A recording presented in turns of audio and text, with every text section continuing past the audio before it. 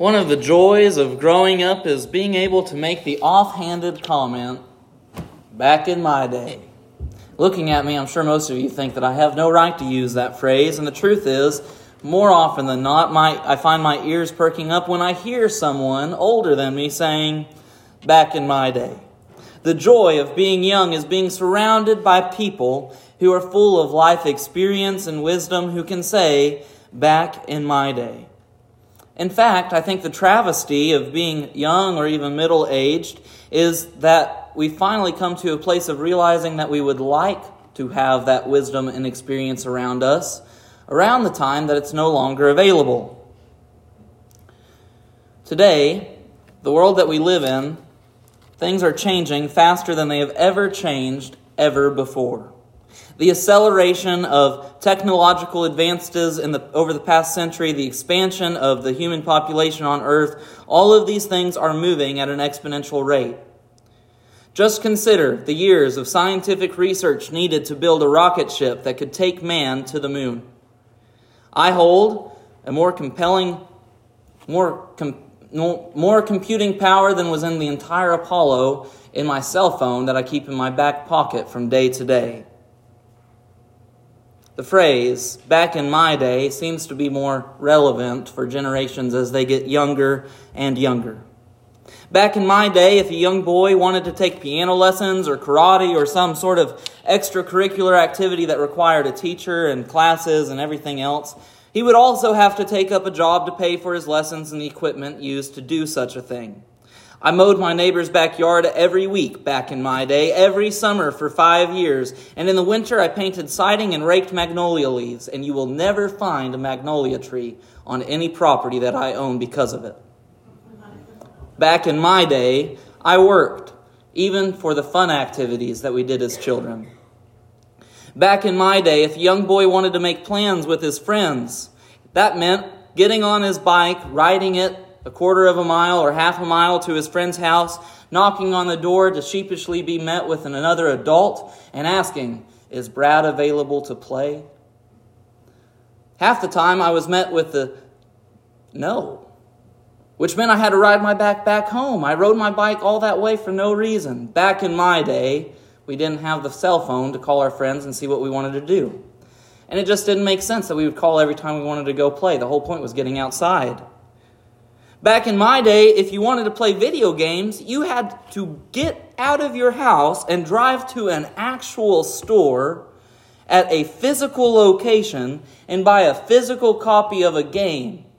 Now, some of you are starting to realize that my back in my day is different than yours because you said back in my day, we didn't have color TV. And I'm sure someone else said back in my day, we didn't have a TV.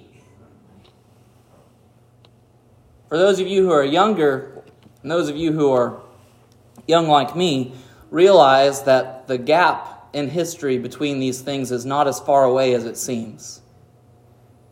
This morning, we sit around people who could say, back in my day, if you wanted to get video games, you had to go to a store. And we also sit among those who would say, back in my day, we had no TV. I'm young. But I'm wise enough to listen to the voice of those around me because I've seen how much things have changed in my short life.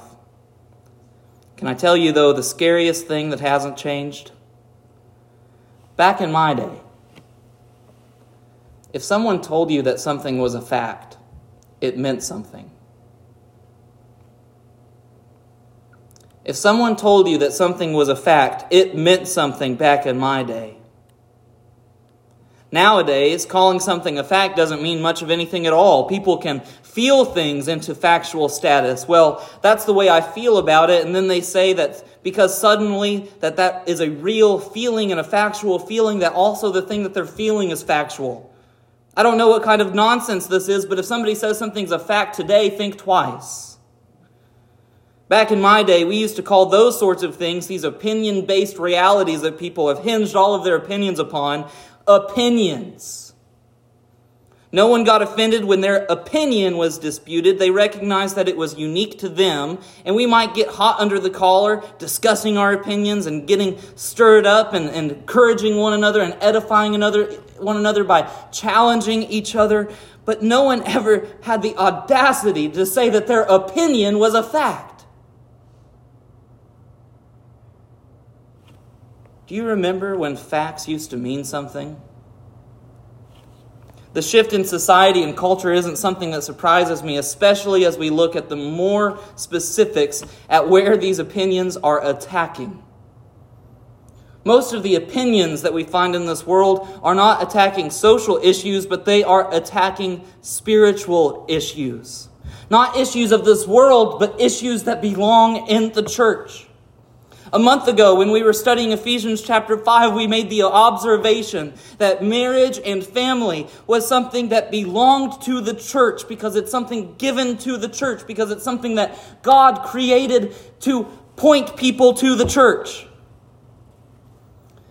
But it isn't as private as we've made it out to be, because it takes a church, a local body of believers, to encourage and support men and women as they learn what it means to live life as husband and wife, as mother and father. We looked at this through the truth of God's Word.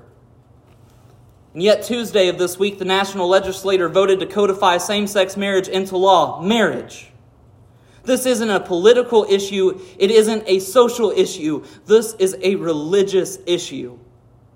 And I say to you, those who struggle to take heed to the admonition that I gave to you last week, to consider that there are things that belong to the church that need to be fought with spiritual unction and not political, zealous attitudes, listen now.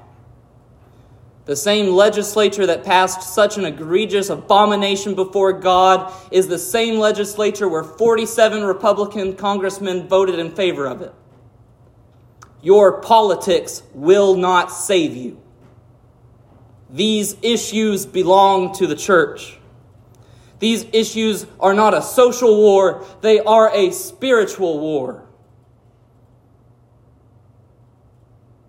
I rejoiced over the recent overturning of Roe v. Wade. I rejoice because there is a dimly lit light of hope that the genocide and mass murder of thousands of babies would stop happening all around us. That the issue of abortion, by the way, isn't a political issue and it's not a social issue, it is a cultural issue. It is a spiritual issue. To figure out when life begins requires we ask the question, what is life? A question medicine hasn't been able to define. A question doctors still don't understand. You would think that physicians would know what death is, and they still give you the same reply, I know it when I see it. Standing here in the pulpit and preaching at funerals, I say the same thing. You want to know what life is? When you preach at a funeral and a corpse lies before you in front of the pulpit, you know there's no life in that. And it's not medical. It's spiritual. This issue isn't political. It's not social. It is spiritual. Why then is it so hard for us to grab hold of a simple application that if this is a spiritual war, we're better off fighting it spiritually? Why then, when I say instead of getting stirred up and damaging your testimony and everything else, is it so difficult for people to understand that spiritual wars require spiritual solutions? That social wars are only going to propagate and stir up and make these things even worse than they were to begin with? That this is in fact most likely Satan's plan all along, because this is the kind of deception that we see exposed in Ephesians chapter 6 that we will look at this morning. I have one contention before we begin. The reason it's so difficult for people to grab hold of that idea, to take that admonition and take it to heart, is because when I say fight with spiritual vehemence, they say, I don't know what that means. Church, it's time that you learn how to fight spiritual battles. And instead of running away to alternatives because you feel more comfortable with it, get closer to God. Our focus this morning will be at the first portion of Ephesians chapter 6, verse 14, But to keep the context, I'll read again all the way back to Ephesians chapter 6, verse 10. Father in heaven, thank you so much for your word and the way that it guides us, the truth that it exposes to us. Lord, please give us insight. God, we come before you this morning with hearts that are hard and not ready to receive your truth, that fight with your truth, that wrestle with it. And God, I thank you for the blessing of an intellect and a wisdom that causes me to grapple with your realities. But God, give me a heart that is humble before you, that is submissive before you. God, give me a heart that reads your word and lets it mean something to me. God, give me a heart that wants to know you more. God, as we turn to your word, I pray that it would be an illumination before us, that we would be able to behold the amazing truth found in your law. In Jesus' precious name I pray. Amen. Finally, be strong in the Lord and in the strength of his might. Put on the whole armor of God, that you may be able to stand against the schemes of the devil. For we do not wrestle against flesh and blood, but against the rulers, against the authorities, against the cosmic powers over this present darkness, against the spiritual forces of evil in heavenly places. Therefore, take up the whole armor of God, that you may be able to withstand in the evil days, and having done all, to stand firm. Stand, therefore, having fastened on the belt of truth. The first piece of spiritual armor Paul gives to us in this illustration, this admonition, this explanation, this application of everything that he's written so far in Ephesians, is to put on the belt of truth. Now we get to have a lot of fun, because it seems like everything that he is describing to us is symbolic, and we want to dive into it and understand all the different pieces of symbolism. But before we can even begin to do that, let's just look at what the text says. Put on the belt of truth. This exposes to us first and foremost that the attacks of the enemy in spiritual warfare begin with a lie. They begin with a lie. They begin with the deceptive acceptance of a society that says marriage is not a spiritual institution, but it's a legal institution. Where did we get that idea?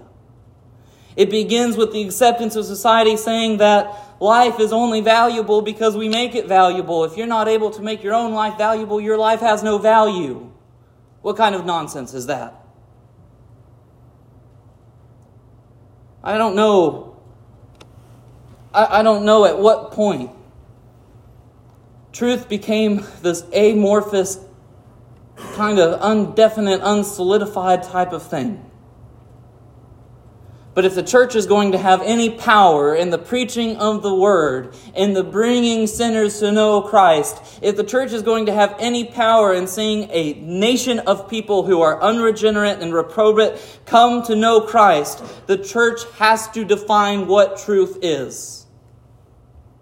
It is absolute. Did you know when we talk about spiritual things and we disagree, one of us is right and one of us is wrong? The only authority between two Christians is the Bible. What makes a revealed theology different than every other world religion that you can find in this world? Rather than speculative philosophy and throwing out an idea and saying, I'm going to build my understanding of the cosmos on this idea that I threw out there, Christians say, I'm not going to figure it out on my own. God has been showing himself to me ever since the beginning. He wants me to know him. He gave me an inspired book. He called people together through history to be carried along by the Holy Spirit to put together the Bible, an inspired text that I can rely on. He carried and inspired people that his holy word, the Bible describes it, and I love this word because it's unique in the Bible. It doesn't exist anywhere else in Greek culture. Paul had to come up with it on his own when he said that the Bible is Deo Pneumos, God breathed. And still we have people who call themselves Christians who look at the Bible and say, well, I just don't know if I can get behind that part of it. I think we're not interpreting that the right way. And I don't think that's what the Bible's actually saying. You want to know what's silly?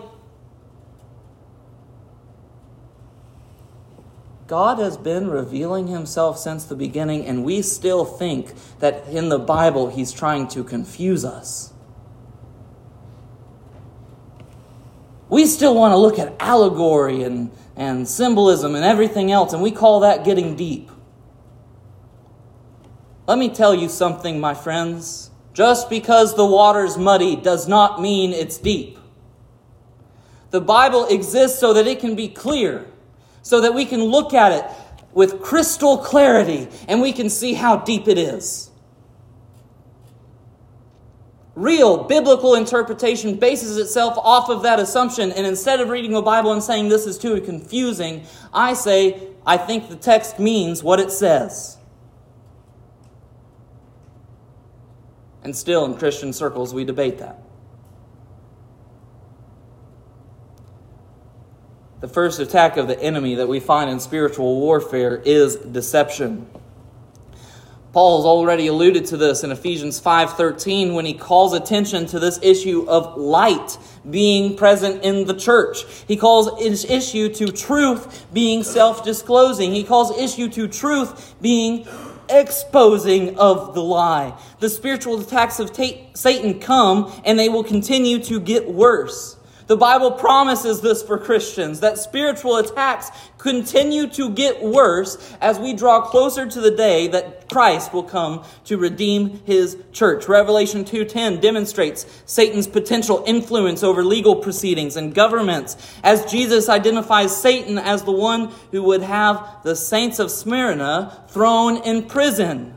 Christians are not told to look forward to the day that Christ will redeem them as a form of escapism. But notice in our text this morning, the imperative command is this: stand firm.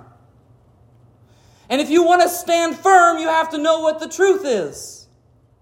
Because if you're wibbling and wobbling and being deceived here and there, and Satan has the power to cause influence in governments and legal proceedings, and he has more control in this world than you do, how are you going to stand firm if you don't know what the truth is?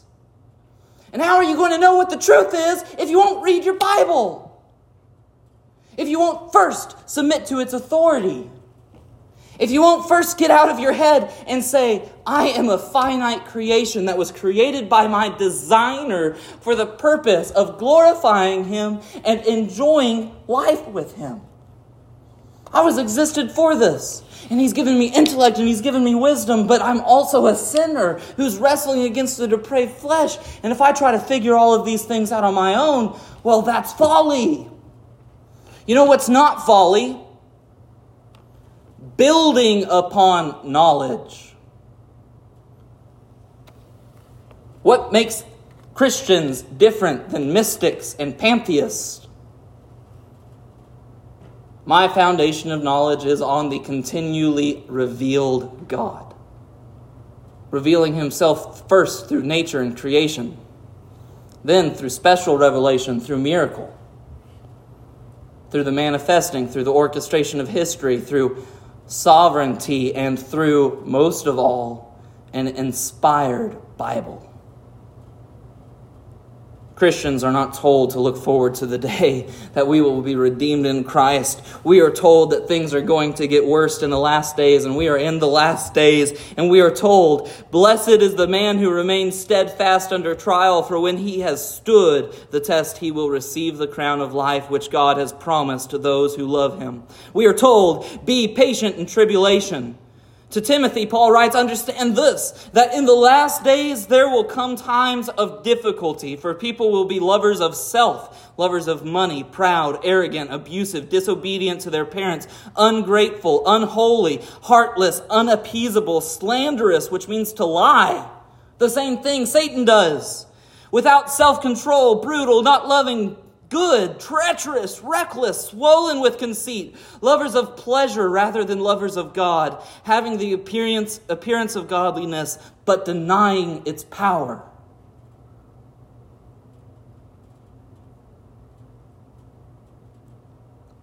I wonder if this is a picture of the church or a picture of the world. Christians who deny the power of truth.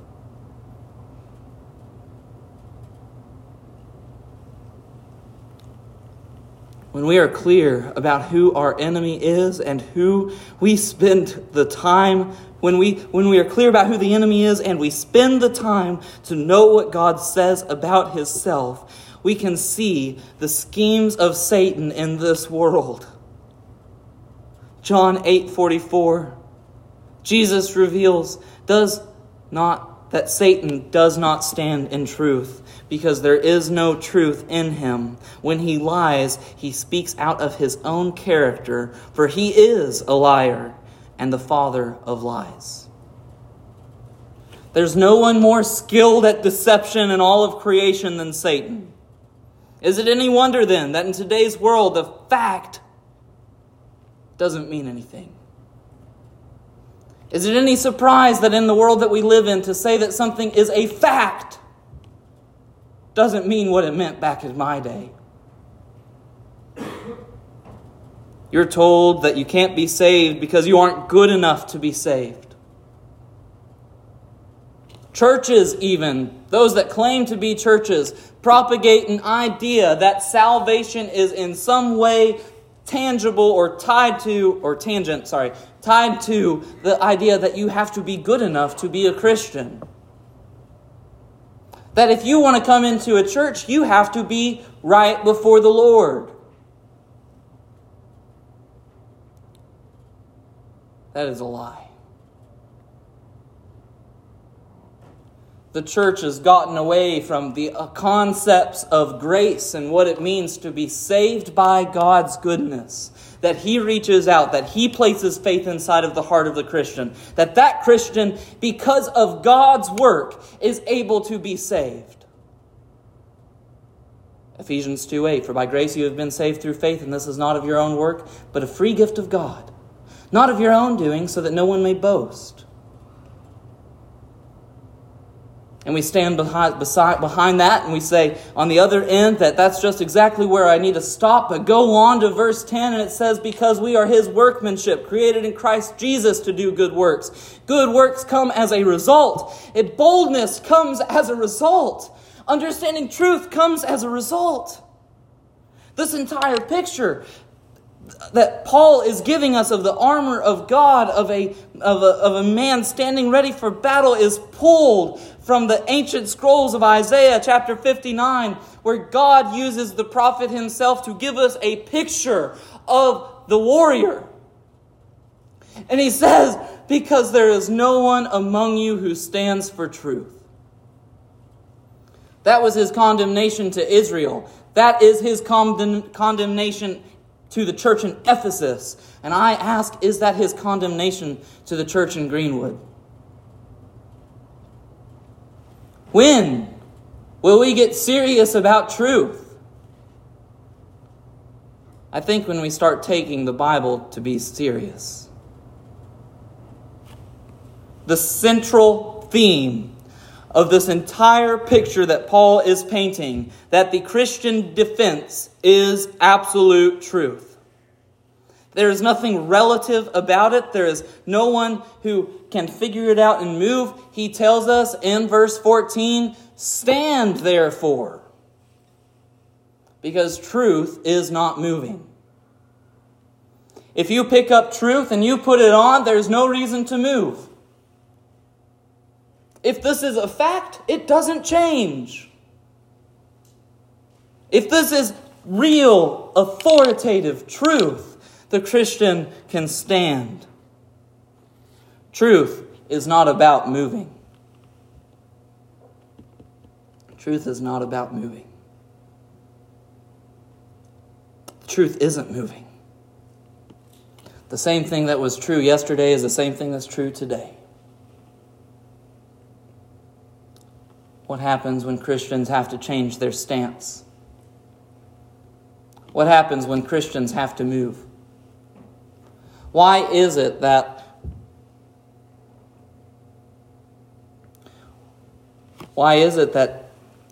churches need to and have had to repent of a stance that segregation based on race was biblically mandated.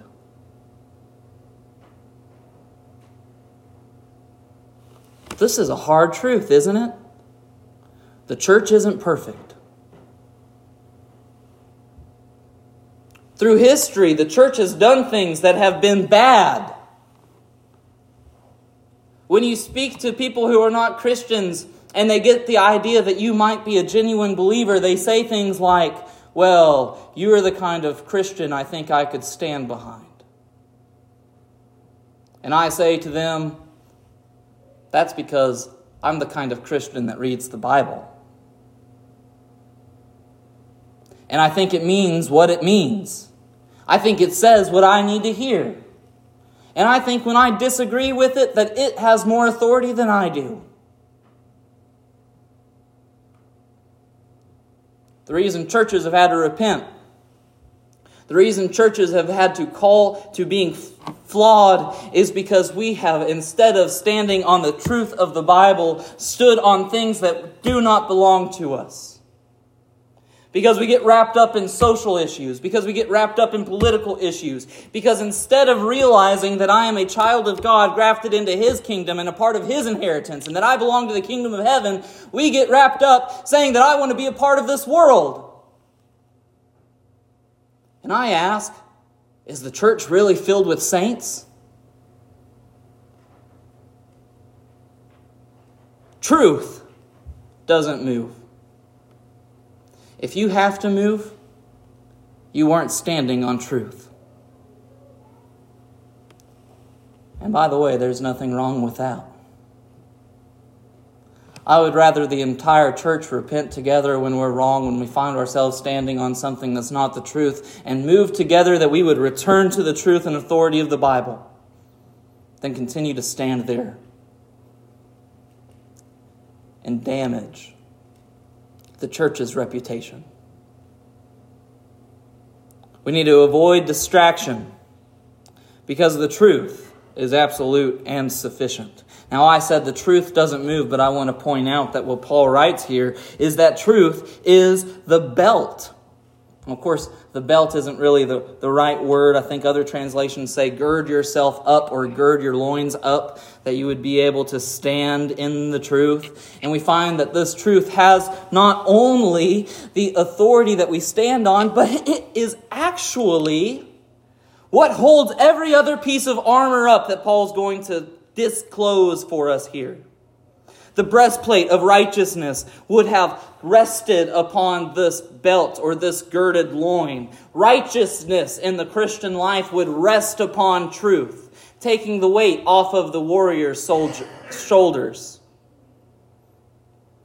It would have made the Christian mobile, allowing the truth of the gospel to have effect whenever he puts shoes on. It is central. It doesn't move, but it allows us to be on the move.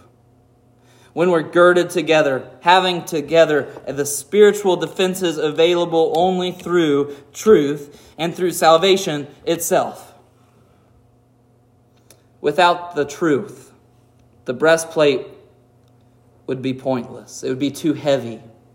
It would be cumbersome. Jesus tells you that His righteousness, take up His yoke, it is not burdensome, because it rests on the truth. The shoes would be pointless because we couldn't move without the different parts of our armor falling apart, because we wouldn't be able to hold, that's right, the tools that we're supposed to use to fight wicked things. The sword, which is God's word, wouldn't be able to be carried. The shield, all these things would be pointless if there was no truth girding them all together. Christians, realize spiritual warfare begins in deception. This is what Satan is good at. Your absolute defense is the truth, and that truth is absolute. Avoid distraction, because the truth is also sufficient. Be ready to move. But until you need to move, stand firm. Our world does not need more churches that are bouncing around. And I pray that you would hear me on this. Our world does not need more churches that are seeker sensitive. Our world does not need more churches that care more about bringing people into the church than they do raising up saints that can go out into the world. When you get that order backwards, what we have ended up seeing, what Christians are raising up, the reason churches are declining in attendance, the reason associational meetings are declining in participation, the reason all of these different things are losing involvement is because we have focused on bringing people in instead of raising people up. And so you have topwater Christians that think that they're saved that probably don't stand for truth to begin with because they don't submit to it. The thing is, we probably have raised up generations that don't seek truth for themselves. And still, the church is saying, we need to bring people in. We need programs that attract families. And we need to do things that call people to come sit in the pews and to hear the gospel preached and everything else. The work of salvation belongs to God. The work that He's given to the church is to edify the saints, that you would be raised up, that your life would be so enriched that when you go out into the world, you would have an effective witness, that you would stand for the truth. We don't need more churches that are spineless, that stand on nothing. We don't need more purpose-driven life. We need more Bible-centered life.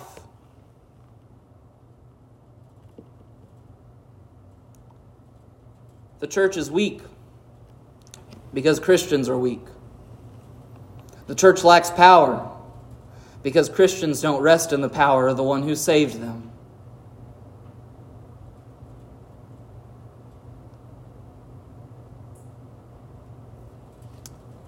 Church lacks power because young preachers stand up and they're afraid to offend their friends. They're afraid to hurt the feelings of people that they love. They're afraid to tell people that the boldness that is proclaimed in the gospel is given to Christians to stand for the truth, to not get distracted for things. Because preachers are afraid to bring up issues that are abhorrent before God and not call it what it is. When we see sin, we must call it sin. When we see evil, we must call it evil. When things are wicked, we must call it wicked. And that's not to hurt people's feelings. It is to stand in truth.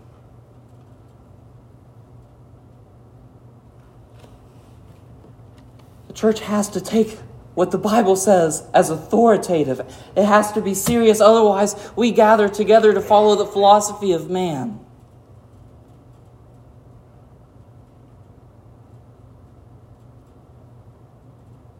Loved ones, back in my day,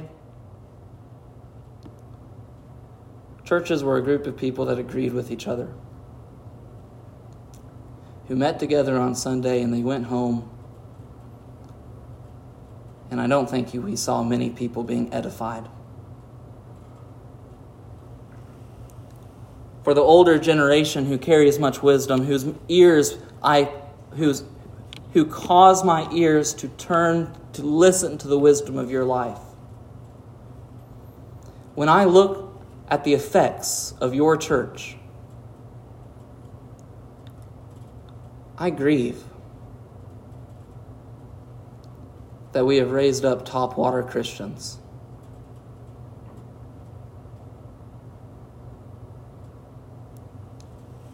We all have opinions and preferences, but we have no privilege to determine what the Bible says. The authority of interpreting Scripture is through the power of the Holy Spirit. Do we rest in that? When it comes to issues of addressing sin, when it comes to issues of disciplining church members for living in sin, when it comes to issues of protecting the church and recognizing what the church is, do we stand for that? When it comes to it matters of spiritual warfare, do we rest in truth?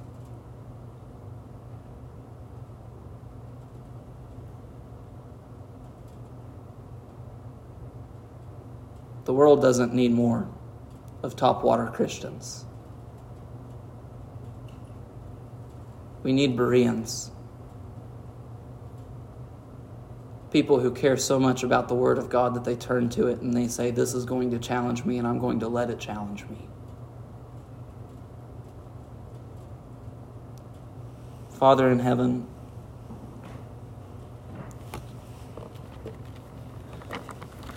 thank you so much for giving us truth,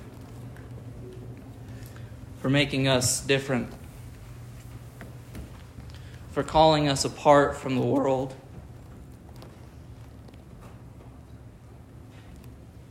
God, make us Bereans. Make us love you. In Jesus' name I pray. Amen. Will you stand with us as we sing? Number 435.